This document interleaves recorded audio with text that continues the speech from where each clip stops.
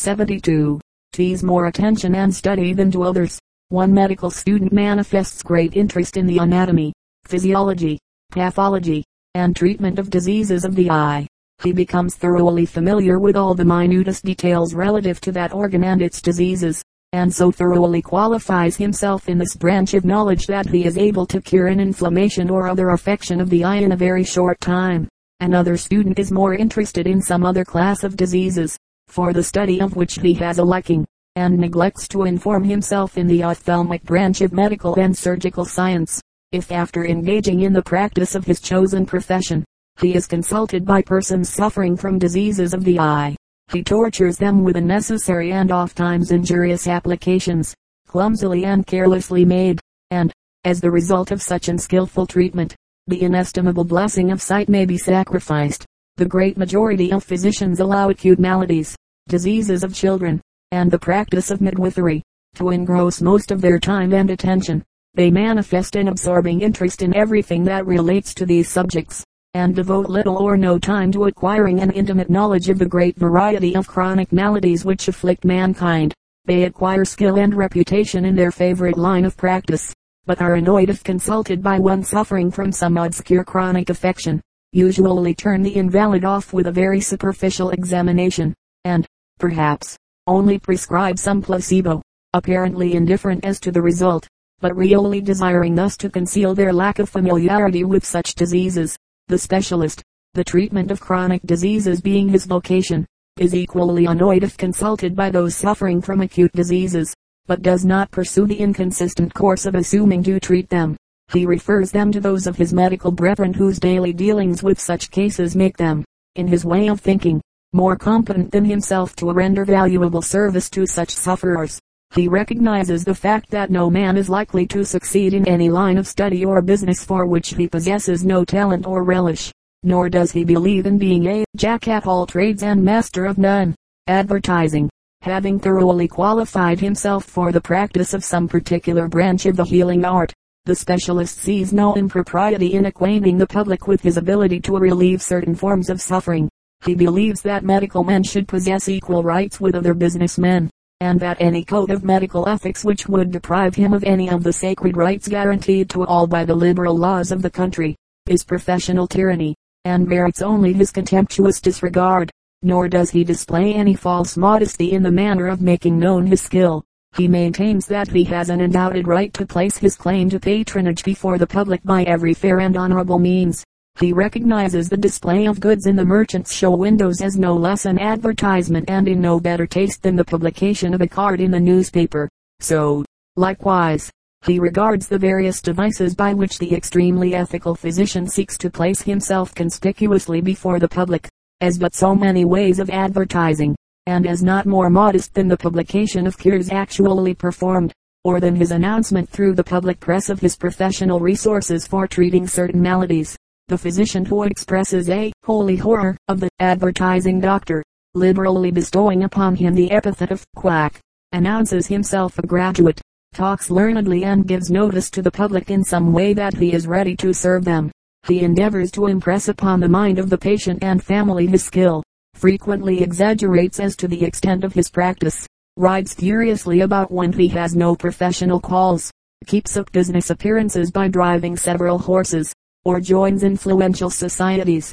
He may make a great display in style, manner, dress, pretensions, writing for the newspapers, exhibiting literary pedantry, referring to the superior facilities afforded by some particular school or society to which he belongs, or by editing and publishing a medical journal, ostensibly for the advancement of medical science, but practically to display titles or professorships, to publish reports which flatteringly allude to cases he has treated, the number of capital surgical operations he has performed, or the distinguished families he is treating.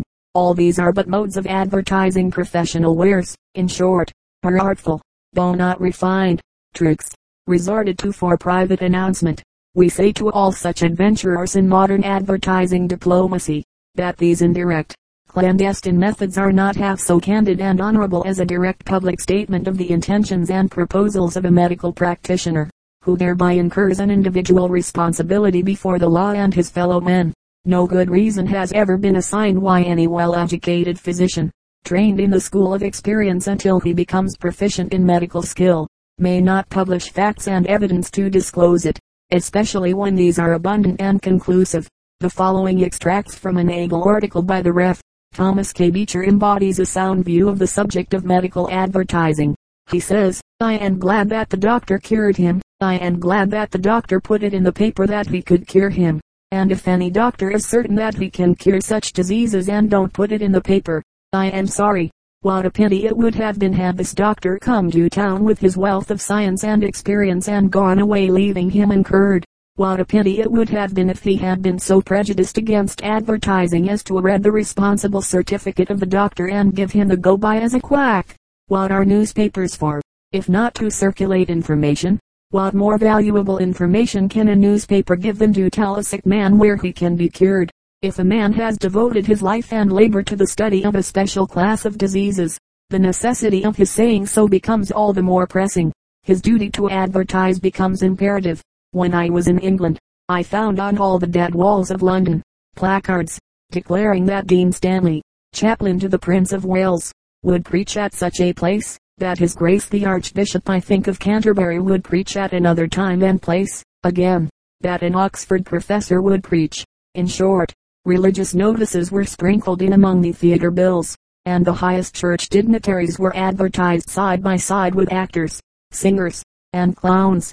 Of course, I was shocked by it, but in a moment I bethought me if it be all right and dignified to hire a sexton to ring a bell when the minister is going to preach, it is all the same to silence the bell and hire a bell sticker to tell the same news, the essential thing being to tell the truth every time.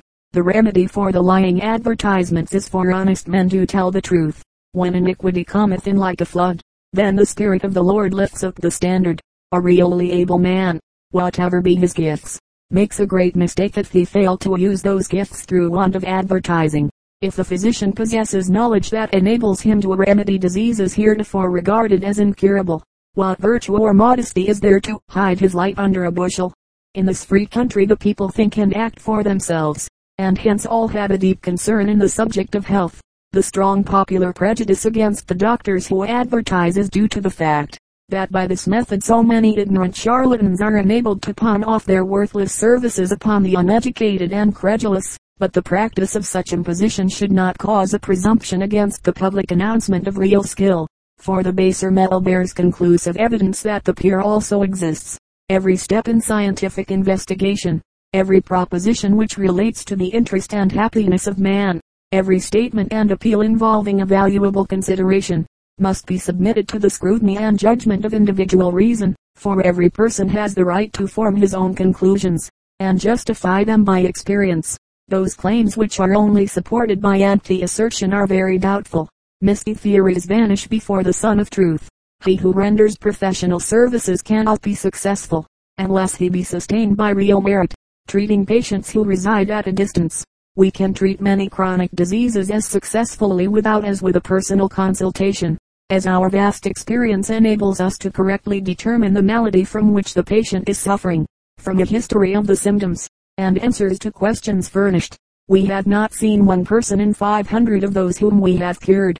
Some may suppose that a physician cannot obtain, through correspondence, a sufficiently accurate idea of the condition of a patient to enable him to treat the case successfully, but a large experience in this practice has proved the contrary to be true, for some of the most remarkable cures have been effected through the medium of correspondence. In most long-continued cases, the patient has thought over his symptoms hundreds of times. The location of every pain, whether acute or mild, constant or occasional, and the circumstances under which it occurs, have been carefully noted. He has observed whether he had a rush of blood to the head, was feverish or chilly, whether troubled with cold hands and feet, whether full of blood, or pale and bloodless, and he states these matters with accuracy and common sense when writing to us, for he has a very good, if not a professional, knowledge of the relative importance of these symptoms. So in regard to digestion, he states what kinds of food agree with him, or whether he is troubled with excessive acidity or a flatulent condition of the stomach. He also informs us whether his tongue is coated and bilious, or clean and healthy, and gives many other particulars too various to enumerate. by which we are enabled to gain a perfect understanding of the case. If his description be not sufficiently complete to enable us to obtain a definite understanding of the case, he is requested to answer a list of important questions which are sent him. The people are far more intelligent in these matters than physicians are generally willing to admit. A patient is often confused while being personally examined by a physician, and gives imperfect or incorrect answers. After he has left the presence of the physician, he finds that he has failed to enumerate many of the most important symptoms. In consulting by letter, the patient is not embarrassed. He states the exact symptoms, and carefully reads over the letter to see if it is a complete and accurate description of his sufferings. In this way he conveys a much better idea of the case than if present in person, and subjected to the most thorough questioning and cross-examination. The timid lady and nervous young man write just as they feel, and one important reason why we have had such superior success in treating intricate and delicate diseases, is because we had obtained such true and natural statements of the cases from these letters, many of which are perfect pen pictures of disease. As bank tellers and cashiers, who daily handle large quantities of currency, can infallibly detect spurious money by a glance at the engraving or a touch of the paper, so the experienced physician, by his great familiarity with disease, becomes equally skilled in detecting the nature and extent of a chronic malady from a written description of its symptoms. Urinary signs. A careful microscopical examination and chemical analysis of the urine is a valuable aid in determining the nature of many chronic diseases, particularly those of the nervous system, blood, liver, kidneys, bladder, prostate gland and generative organs. This important fact is not overlooked at the Invalids Hotel and Surgical Institute, where an experienced chemist is employed to make such examinations and report the result to the attending physicians. Medical authors, professors, and practitioners of all schools, admit and even insist upon the importance of such examinations in diagnosticating diseases. Many practitioners neglect to take advantage of this invaluable aid, while others fear that if they attach much importance to such examinations they will be ranked with uroscopian, or water doctors, a class of enthusiasts who claim to be able to correctly diagnosticate every disease by an examination of the urine. Persons consulting us and wishing to avail themselves of the advantages afforded by these examinations can send small vials of their urine by express. The vials should be carefully packed in sawdust or paper and enclosed in a light wooden box. All charges for transportation must be prepaid, and a complete history of the case including the age and sex of the patient, must accompany each package, or it will receive no attention. This saves valuable time by directing the examination into the channels indicated, thus avoiding a lengthy series of experiments. As we are daily receiving numerous vials of urine, every sample should, to prevent confusion, be labeled with the patient's name. There is a natural, definite proportion of the component elements of every solid and fluid of the human body. These proportions have been reduced to definite standards, a deviation from which affords evidence of disease. Thus, there being a fixed standard in a normal proportion of the elements of the blood, any deviation from it, as in anemia, leukocythemia, etc., indicates disease. So also the standard proportion of the urinary elements being known, any considerable change, either in quantity or quality of its parts, bears unmistakable evidence of disease. The invention of the microscope has provided increased facilities for detecting diseases by examination of the urine. By the aid of this wonderful instrument, we are enabled to discover with absolute certainty the various urinary deposits characteristic of different maladies. Thus in Figure 1, A represents in a general way the sediment of abnormal urine as seen under the microscope. In Division B is represented oxalate of urea upon precipitation by oxalic acid. Nitrate of urea is represented in Division C.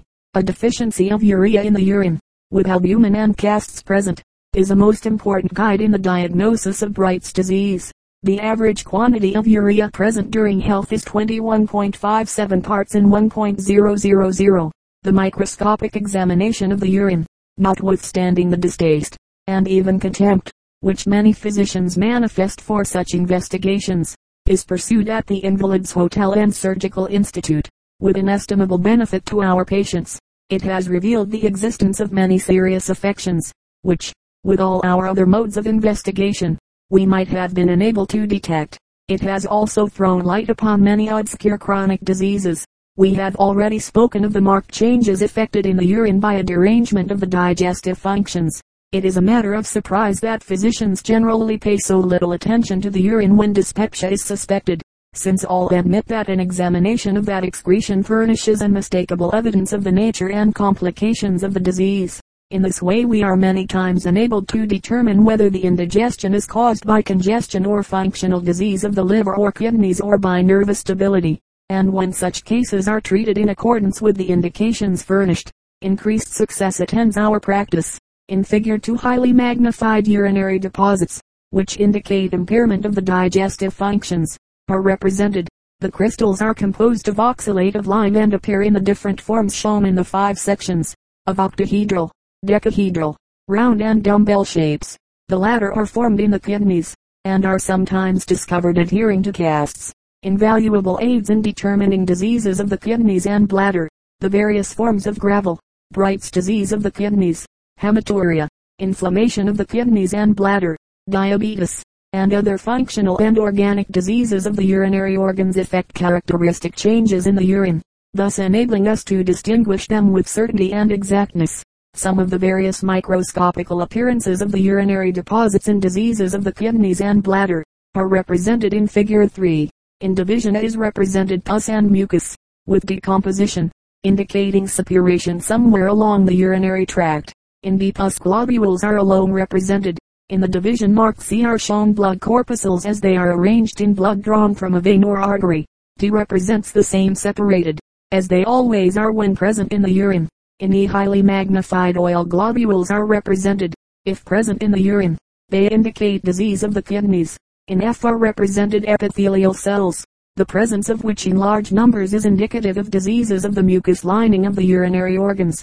Figure 4 represents the microscopic appearance of phosphates in the urine. These are present in great quantity in cases of nervous debility and kindred affections. By attaching the camera lucida to the microscope we can throw an image of these urinary deposits upon paper. By the art of the engraver this may be faithfully traced, and thus we are enabled to produce an accurate representation of them.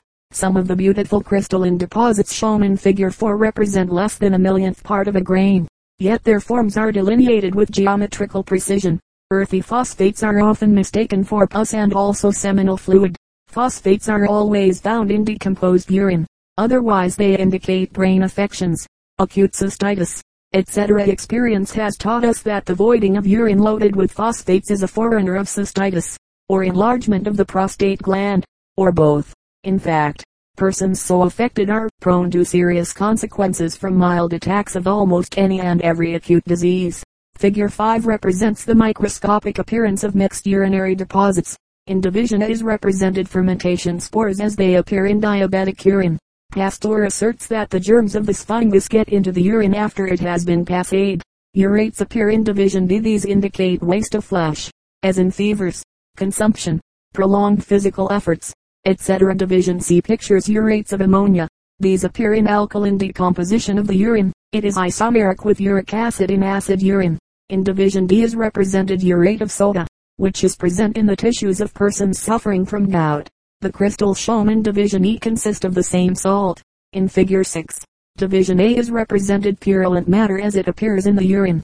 The formation of pus in different parts of the genitourinary system is accompanied by the appearance of pus corpuscles in the urine. When fat globules, represented in Division B, are found in the urine, they indicate fatty degeneration. In Division C are representations of the cells found in the urine of persons suffering from cystitis or other inflammatory diseases. Figure 7. Divisions A and B represent different forms of cystine. Fortunately this substance is rarely found in the urine. When present however it indicates liability to, or the actual presence of, a calculus or stone in the bladder. In Division C is a representation of the deposits seen in the urine of those who are greatly debilitated. In Division D are seen epithelial cells mixed with mucus. In Figure 8, Division A are represented the caudate cells from the deep structure of the bladder. The cells represented in Division B are amyloid concretions, found where there is an enlarged prostate gland. Figure 9 represents the appearance of spermatozoa as seen in the urine. When present, they afford indisputable evidence of the escape of semen in the renal excretions. We might add many other illustrations of urinary deposits and state their several indications. but a sufficient number has been introduced to show the importance and practical value of microscopic examinations of the urine in revealing obscure diseases. Although the microscope is of inestimable value in examining the renal excretion, it does not entirely supersede other valuable instruments and chemical reagents in determining constitutional changes. By the urinometer we determine the specific gravity of the urine. By the use of litmus its acid or alkaline reaction is ascertained, while various chemicals, when added to it, produce certain specific changes, according to the morbid alterations which it has undergone by reason of disease. By the application of heat, or the addition of a few drops of nitric acid, the albumin, which is invariably present in Bright's disease of the kidneys, is coagulated. By the employment of other reagents we may determine the presence of sugar, a characteristic of diabetic urine, and thus we might mention almost innumerable chemical tests by which the several changed conditions of the urine, characteristic of different diseases, may be ascertained with absolute certainty. The most eminent medical authorities endorse it. Dr. Abril, a distinguished telepathic author, thus writes, whatever may be the disease, the urine seldom fails in furnishing us with a clue to the principles upon which it is to be treated. Dr. Braithwaite also says, we can arrive at a more accurate knowledge respecting the nature of diseases from examining the urine than from any other symptom. Goldingberg, whose writings are regarded as sound and practical by the most learned of the medical profession, says, the examination of the urine in disease is now regarded as one of the most important aids in diagnosis, and which it would be injurious alike to the welfare of the patient and the credit of the practitioner to avoid. The eminent Dr. F. Simon writes as follows, from the physical and chemical state of the urine, the attentive and observing physician may obtain a great quantity of information for ascertaining and establishing a diagnosis. More than all other signs, the correct examination of the sediment is of importance to the physician. For the medical man it is the compass which guides him in the unlimited chaos of disease and its treatment. For the patient it is the thermometer of his condition, the premonitory indication of the decrease or aggravation of his malady, and for the healthy man it is the regulator of his diet and his life. Everyone is aware of the variations of the barometer, and we know that the fluctuations of the column of mercury are closely associated with the variable conditions of the atmosphere. So, to the practical observer, variations of the urine, as well as the elements composing it, point out with certainty the changes in health, and the condition of the organs. While we recognize the importance of examining the urine as an aid in distinguishing diseases, and have made the sole German method of diagnosis a special study, yet we do not claim that all diseases can be unmistakably distinguished by such examinations alone. We take a conservative position and have no confidence in that class of ignorant fanatics whose pet hobby is uroscopy. From every person who solicits our professional services, we require explicit answers to numerous important questions, that we may know the age, sex, vocation, etc., as well as the prominent symptoms manifested. Consultations by letter. Formerly, we published in this book a very extensive list of questions to be answered by those consulting us, but a large experience has convinced us that beyond requiring answers to a few leading questions, which we still retain, it is better to let the patient describe the malady in his or her own way and language. After receiving and considering such a history, if we do not fully understand the patient's malady, we will ask such further questions as may be necessary. The patient should, however, in addition to writing name, post office, county, and state, plainly state the name of the town containing the nearest express office. Next give age, sex, whether married or single, complexion, height, present and former weight, if known, and occupation. State also if you have been a hard worker, and whether it is necessary for you to labor hard now, how long you have been out of health, and from what particular symptoms you suffer most. Follow this with a history of your case in your own language. If you find in this volume an accurate description of your disease, state the page and paragraph where it occurs. Free consultation. We now make no charge for consultation by letter, but, instead of the $1 formerly charged by us as a consultation fee, as we are desirous of making our facilities for treatment known to invalids far and near, we request that all persons writing to us for advice send us the names of all those within the circle of their acquaintance who are in any way in need of medical or surgical treatment for chronic diseases. If convenient, send the list on a separate piece of paper. Charges must be prepaid. Should you send a vial of urine for analysis, about a cupful will do. and all express charges on it must be prepaid. All liquids are excluded from the mails, when discovered, and yet we have received hundreds of samples through the mail safely when put in homeopathic or other very small vials, well corked and carefully packed in a light tin can or wooden box, or in a light pine stick bored out hollow, the vial being carefully packed in sufficient sawdust or blotting paper to absorb all liquid should the vial get broken. Letter postage, that island 2 cents for each 1 ounce or fraction thereof, must be paid upon these sealed packages. Send the first urine that is passed after rising in the morning. Reliable medicines. Next in importance to a correct understanding of the patient's disease, is the possession of reliable remedies for its treatment. Many of the medicines employed by physicians engaged in general practice are prepared from old drugs that have lost all their medicinal virtues, and hence are utterly useless and ineffectual. Many vegetable extracts are inert, because the plants from which they are produced were not gathered at the proper time. To give the reader an idea of the great care which we exercise in the selection and preparation of our medicines, he is requested to read under the head of the preparation of medicines, in The People's Common Sense Medical Advisor.